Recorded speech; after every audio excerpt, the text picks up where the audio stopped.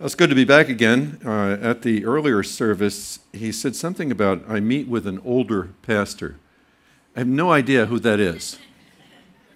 I told you the last time I was here that I get my hair done this way to get some respect. Because I found that when you have dark hair, you just don't get any respect. And I'm trying to get some respect, so I'm doing the best I can.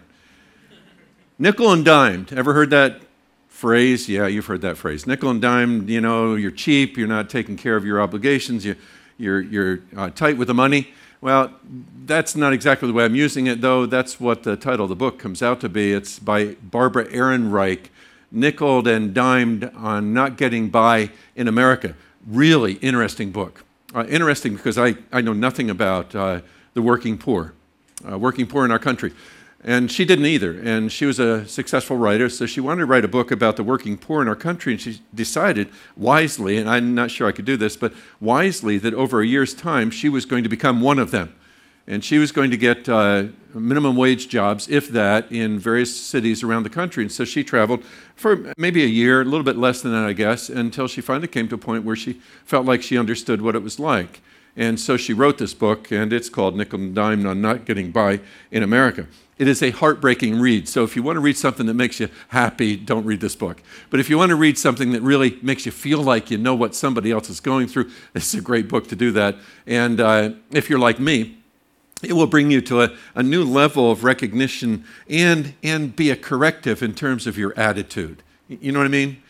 Yeah, you're like I am. Maybe you think, well, they just don't try hard enough.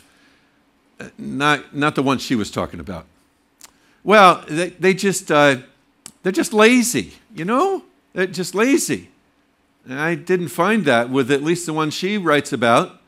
Well, they haven't really stepped out and done what they need to do. Well, that's true with a lot of people, I'm sure, and I don't doubt that, but that's certainly not true with a lot of people that she writes about. So I would encourage you to get that book.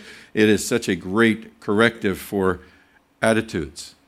But I mentioned it this morning because I was thinking about that book as I thought about the shepherds who came to worship Jesus that we talk about every year, and their story comes up pretty much every year. And I began to think, boy, they are a lot like the people that Barbara Ehrenreich writes about.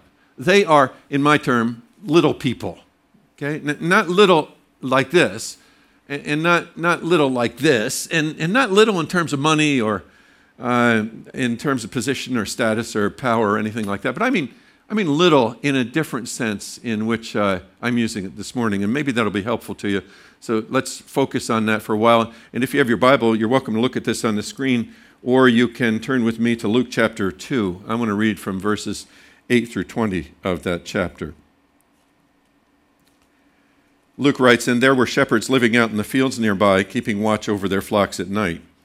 The angel of the Lord appeared to them, and the glory of the Lord shone around them, and they were terrified. But the angel said to them, 'Do not be afraid. I bring you good news of great joy that will be for all the people. Today in the town of David a Savior has been born to you. He is Christ the Lord. This will be a sign to you. You will find a baby wrapped in cloths and lying in a manger.' Suddenly, a great company of the heavenly host appeared with the angel, praising God and saying, 'Glory to God in the highest, and on earth peace to men on whom his favor rests.' When the angels had left them and gone into heaven, the shepherds said to one another, 'Let's go to Bethlehem and see this thing that has happened, which the Lord has told us about.' So they hurried off and found Mary and Joseph, and the baby was lying in the manger. When they had seen him, they spread the word concerning what had been told them about this child, and all who heard it were amazed at what the shepherds said to them. But Mary treasured up all these things and pondered them in her heart. The shepherds returned, glorifying and praising God for all the things they had heard and seen, which were just as they had been told." Shepherds. Who are these shepherds? I mean, we know something about shepherds maybe in the 21st, about that much I know about shepherds in the 21st century. But this was going back to the first century, so you have to relocate in terms of your mind and think about it and ask the question, who are these shepherds? And when I asked that question and began to study it, I began to see that they are not necessarily bad people. Nothing wrong with the shepherds. There's nothing to critique them for. But if you go back into the first century, you find that there's a lot of shepherds around, in fact. And if you go to the Older Testament as well as the Newer Testament, listen, I got to teach you something. This is no charge. This is free. It's Older Testament and Newer Testament. Not Old Testament, not New Testament. Just like it's not old pastor and young pastor. It's older pastor, okay? And okay, it's a favorite. I want to tell everybody about that. If you go to the Older Testament, you'll find the man whose star is on the flag of the country of Israel. What's his name? David. Yeah, you know a shepherd. Yeah, David became a king. He was a shepherd to start. Amos was a prophet of the Older Testament. He was a shepherd. So there's lots of shepherds. In fact, you come to the Newer Testament and you'll find Jesus is a shepherd.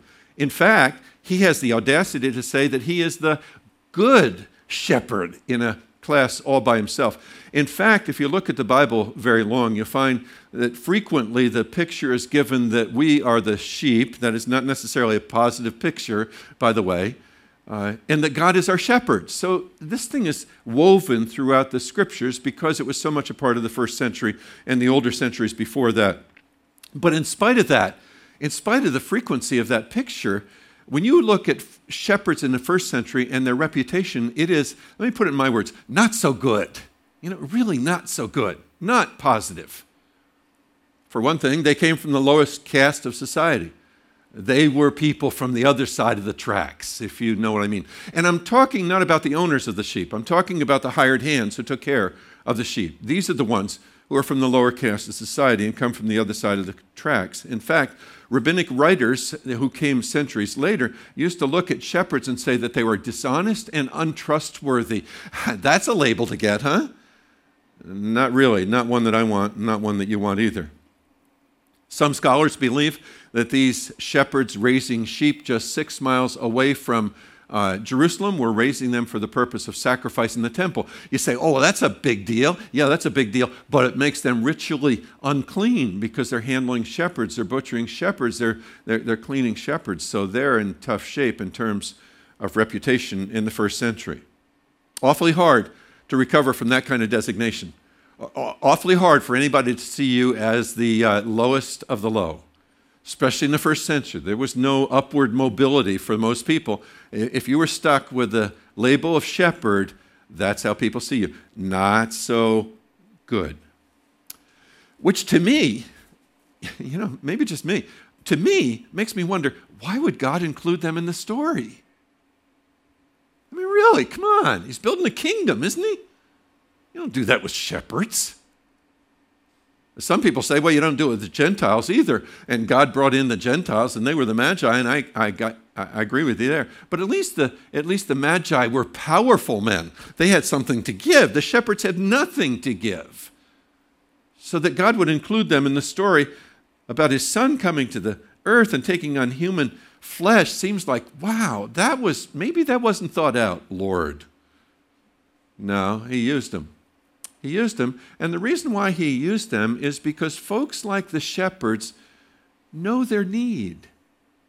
They know who they are. Not all the time. I get it. I understand that. There's no guarantee. People on the bottom rung of the ladder may not know their need, and they may be just as resistant as anybody else. And I've known lots of people on the top of the ladder and success and all that who know their need, and they bow the knee to Jesus. They know their need for God's help in their life and his saving influence. But really, for the most part, somebody like shepherds, it's easier for them to say, I got nothing. Because that's true. They had nothing to bring to God. In fact, they're not in control of their life. A lot of people are on a daily basis. The Roman soldiers are in control.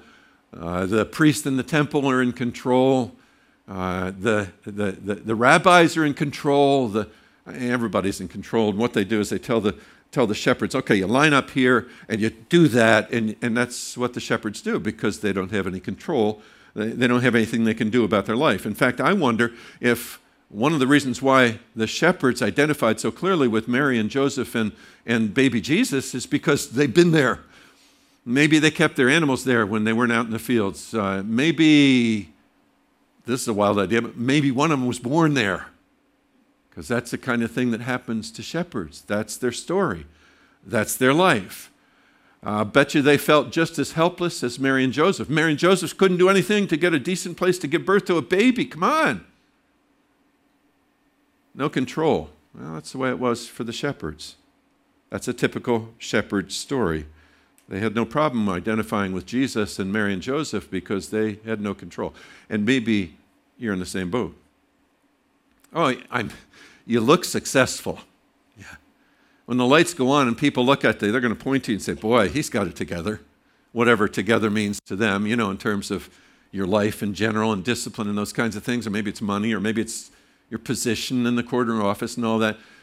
But deep down in the heart, I've known a lot of successful people who seem to be very powerful and are on the streets, but inside, they know there's something really dent and broken on the inside. And they've got a hole in the middle of them that was left there by God so that they would come to realize that God has to fill the hole. And if God doesn't fill the hole, we could try to pump other stuff into it.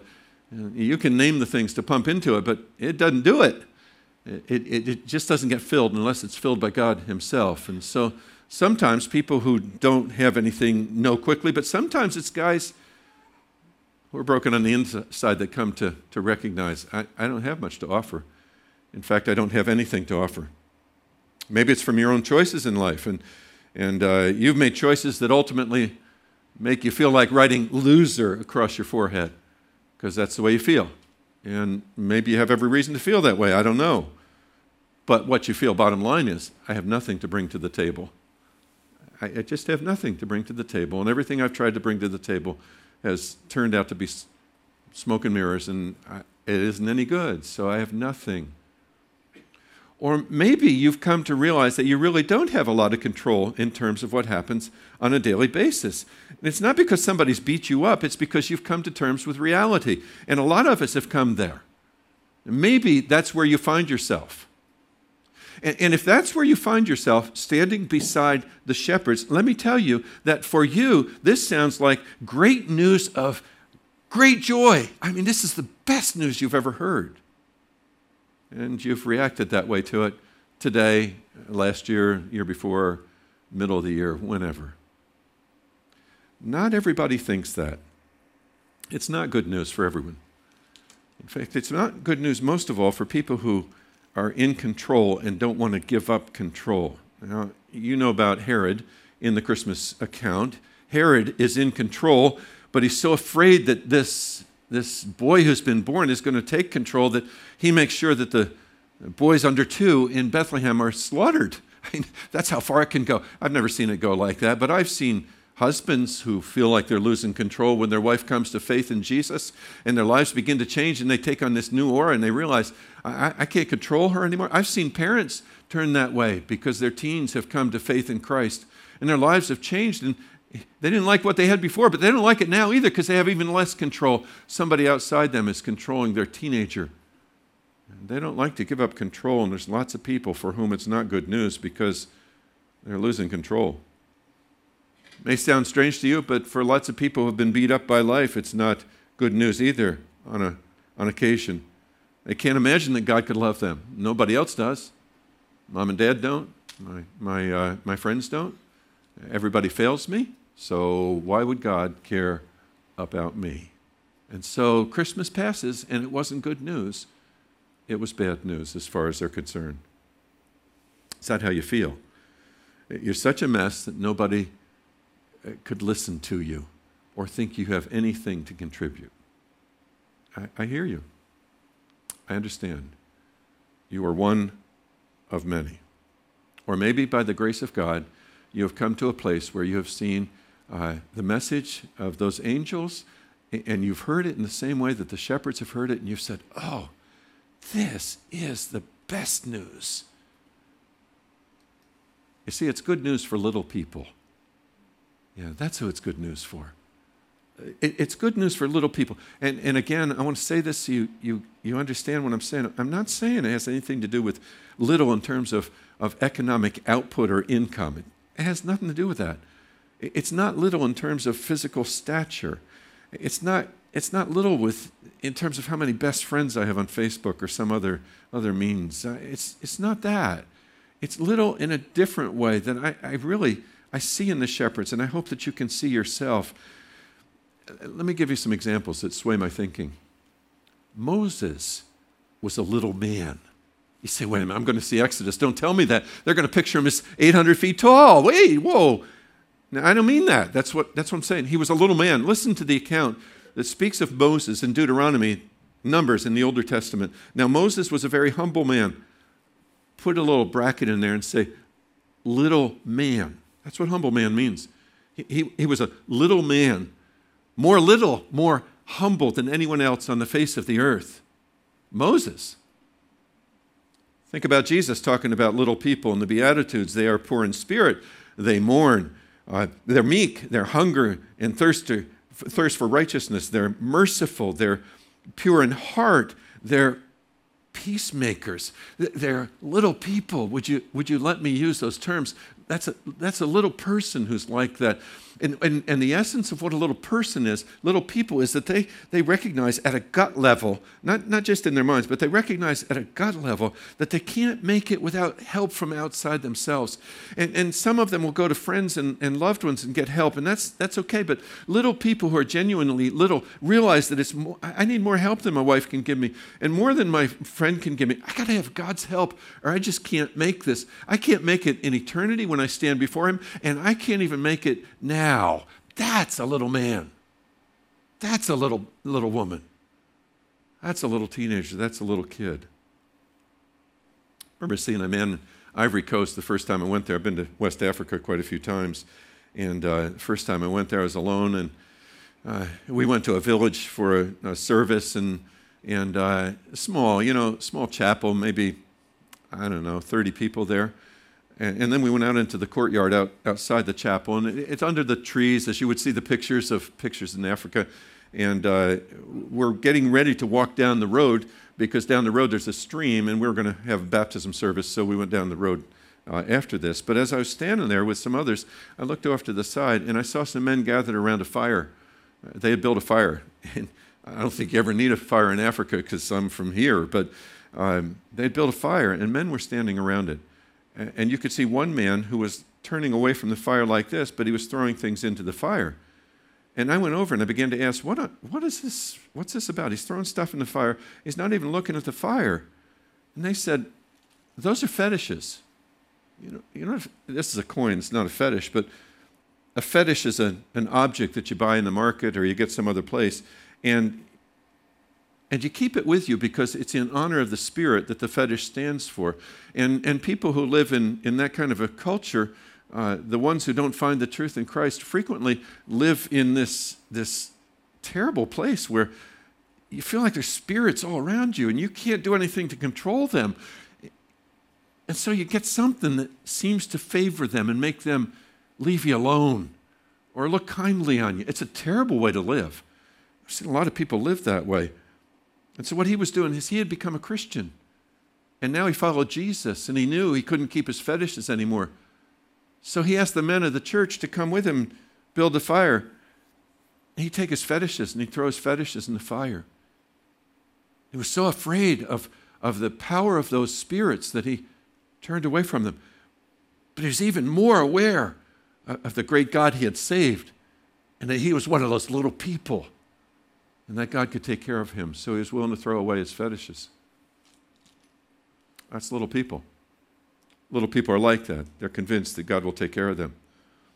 Jesus talks about little people. In fact, this is really interesting to me, he talks about becoming like a little person. Unless you change and become like little children, you will never enter the kingdom of God. Man, underline that in your mind. Unless you change and become, which says, even though I'm not a little person in my mind and my heart now, I can become that. Yeah, there's hope for me. I can somehow become this. And I'll talk about that in a minute. But realize little children don't have anything to offer when you say, I want to become like a little child. They have to come with their hands empty and say, God, I got nothing. I just need from you. I need your forgiveness. I need your help. I need your strength. I have nothing I can bring to you to pay for it. And I'm not going to come and pay for it in the future because I still won't have anything worthwhile to pay for it with. So I just need you. That's the way little children are with their parents. And what God is calling us to do is to become like little children and depend on Him like my grandkids depend on me, And they know their need. And they know I can fill it. And so they ask me, and they don't think twice about it. That's what God's looking for. Become like little children. Now, when somebody has already become like a little child, he hears the angel's announcement, good news of great joy or great news of good joy, I've forgotten which it is, but he hears that announcement and he says, oh yeah, I'll take that. Why? Well, because he knows he can't get it on his own. He's a little man. He's a little woman. They're little people. Not there yet. I get it. I understand that. I wasn't there either. I know what that's like. Didn't become a Christian until I was 22 in service in Japan. And I was trying my best. I was doing the best I could, but I wasn't there where I could see myself as a little person. But Jesus says you can become a little child. That means you can become a little person. And the question for me, as I want to answer before I quit this morning, is how do I become like a little child? How do I become a little person? Becoming a little person. Let me give you two options. I think they might be helpful. I hope they are. Number one is the possibility of a crisis that enters your life. I've seen people who walk through a crisis in their life, and it might be addiction and recovery from addiction. It might be a spouse walking out on you. It might be a failure in terms of you and honesty and integrity. It might be illness. It could be the death of a loved one. It's a crisis. And it's a kind of crisis that you look at and you say, I can't do this. And so you turn to God and you cry out to God and you say, oh God, please, I can't do this. Please help me. Please rescue me. I'm going down and I'm not going to get up again if you don't rescue me. Now, nobody votes for one of those. Nobody says, oh, I'd like to have one of those so I can be a little person. Huh? Anybody want to do that? No, you don't want to do that. Well, what I'd suggest to you is if you would take the current crisis that you're facing, if you would take the current difficulty that you're facing, if you would take the current thing that seems to be washing over you and you can't seem to get a handle on it, if you would take that and say, God, I'm seeing something through this, and just look at it and realize that God is sending that, and it might be even less than the ones I've suggested in terms of intensity, but if you'll take that and you'll turn to God and you'll say, oh God, I got to cry out to you because I can't do this. I really can't. Then it can have the impact of making you a little person. So that's one possibility. I got another possibility, and I pull out my coin again because it's got two sides. Before God, and some of you will recognize these words, take the fourth step in the AA manual. You know what that is, don't you? Some of you do. Make a searching and fearless moral inventory of ourselves. Yeah. That's especially for those of us who look pretty good. Because I've never done that, and I've never done that, and I've never done that. But boy, if I knew my wife wouldn't know about it, I bet I would. Okay? If I knew that my boss wouldn't catch me in it, I bet I would. That's what it means to take a searching moral inventory of yourself. It is search your own heart and your own life. And though you may not have done something, although we've probably got lots of those things we've done, if you have to go further and you're making this inventory, begin to think about the things you would do that are off limits if nobody would know about it. And that changes the dynamic, doesn't it? It looks different that way. Yeah. And what happens is frequently I have seen that kind of honesty in terms of my own heart or somebody else's heart will drag them to the cross. It'll just drag them to the cross because they know for the first time maybe that they need forgiveness. Okay, turn the coin over. The second side of the coin that I'm suggesting is run through the evidence of your dependence on others. The reason I'm proud is because I think I've done so much. The reality is that so many people have done so much for me. That's why I seem to have accomplished so much. I mean, you look at it. You look at it for just a minute. I think that your success is largely dependent, and mine, on where I was born, on who my parents were, on how my sister treated me. She picked on me. It was not good. But my education, the opportunities I had to travel, the places I went in ministry in terms of churches. And you know what? I am responsible for about 10% of that. Most of that came from other people. Most of it came from the friendliness or the warmth or the integrity or the love and the commitment of other people. And it's not because I was so sharp in getting it there. It's because they poured things on me. And in fact, if you want to be honest, God poured things on me through other people. And as a result, I was able to do things that other people look at me and say, oh, you've succeeded. No. No, God has been generous with me. And I put those two sides of the coin together. The one side, I look at myself honestly in terms of my morality, which I think is so good and so cool, and I recognize that I would do some things differently if I thought I could get away with them. And then I turn the coin over and I realize that I'm not the one who's accomplished so much. God has done things in my life and through me using other people and opportunities that I had no control over. And you put those together, and what it makes me want to do is cry out to God to give me forgiveness. It makes me want to cry to God and say, oh, God, I can't put this thing together. I didn't put it together before. I'm not going to put it together in the future. Would you come into my life and forgive me and save me and cleanse me?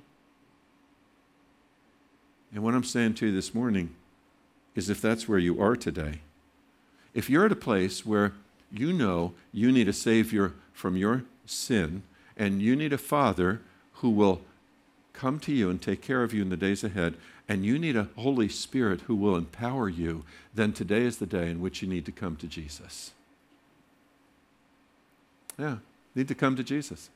That's what he says. You come to the Savior. And we talk about the long journey that we enter onto once we've come to the Savior, and I think that's important, and I talk about that likewise. I got you. But there's a lot of us who have gone through life, and we've never been told that every journey has to start someplace. Well, we know that intuitively, obviously.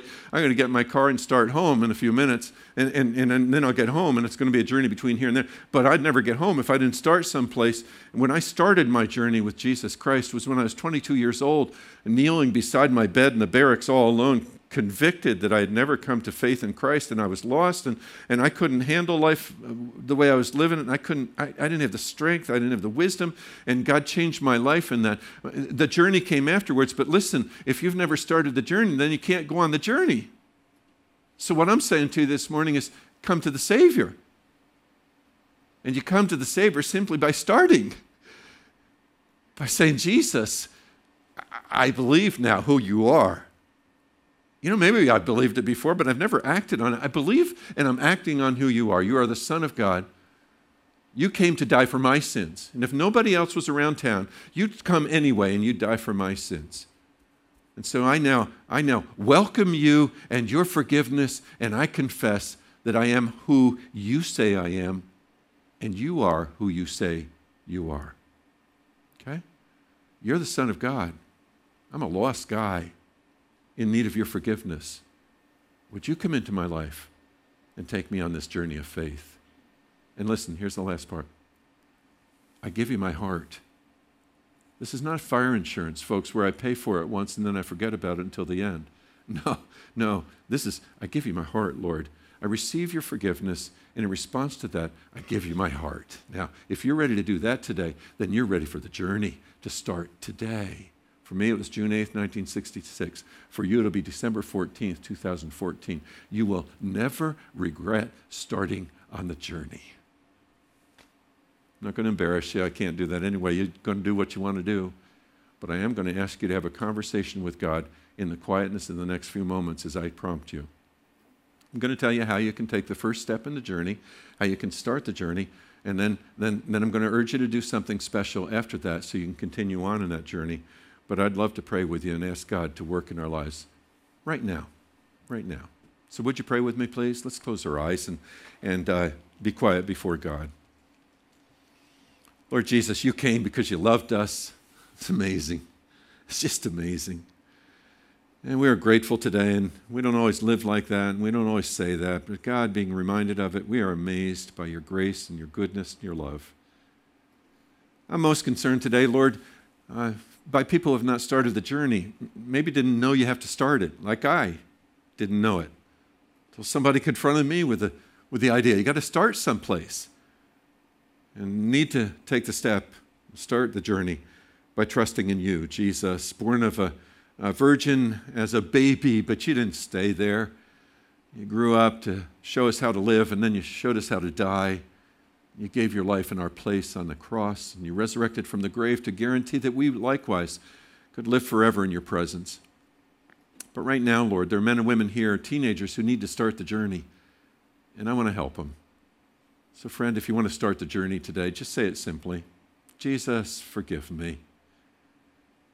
I believe you're the Son of God. I believe I'm lost without you. And I don't want to be lost, Lord. Not here, not in eternity. So I trust you. And I give you my heart. I want to follow you. Do your work in me today and every day throughout my life. Thank you, Jesus, for what you're doing in the hearts and lives of people. Would you continue the work that you've begun today, drawing men and women back from wherever they've drifted, if they're already followers of the Christ, and bringing men and women over the line of faith to say, yes, Jesus, come in. Thank you for what you're doing now, Lord. Continue that, we pray, for we ask it in Jesus' name. Amen. Just 1 minute before you get up. Tell somebody. Okay? Tell somebody. You can talk to me later. I'll stay up here for a while if you want to. You can talk to one of the pastors here. They're here. One of the ministry leaders, one of the elders. Maybe you're here with your husband and you need to tell him. Or kids need to tell their parents, yeah, I started the journey today. That will help start you in the right direction. God bless you. You'll never forget it. You'll never regret it. God bless you.